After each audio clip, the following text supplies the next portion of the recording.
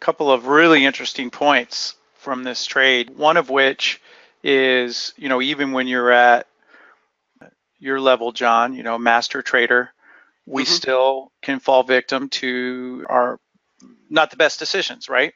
Yeah. But you didn't beat yourself up, get frustrated, compound the problem, which is easy to do.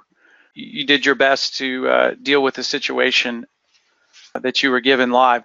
The other point I think that's good to raise is we've obviously all been there and continue to be there, right? Because that's the Hmm. challenges of trading. But you learn the most when you debrief a trade like this, not only from the tactical maneuvers that you make, but just like you did, retracing your thought process, where the poor decisions were made and where better decisions could have been made. So now, instead of looking at this like kicking yourself and saying, I missed out on X number of dollars and I'm going to double down on the next trade and make it all back, you're reframing this and saying, this is a great learning moment. I'm a better trader now that I went back and debriefed this and learned where I could have, made this a much easier trade. So, I guess what I'm saying is instead of framing this as a negative experience, it's really a positive experience. You came out a better trader.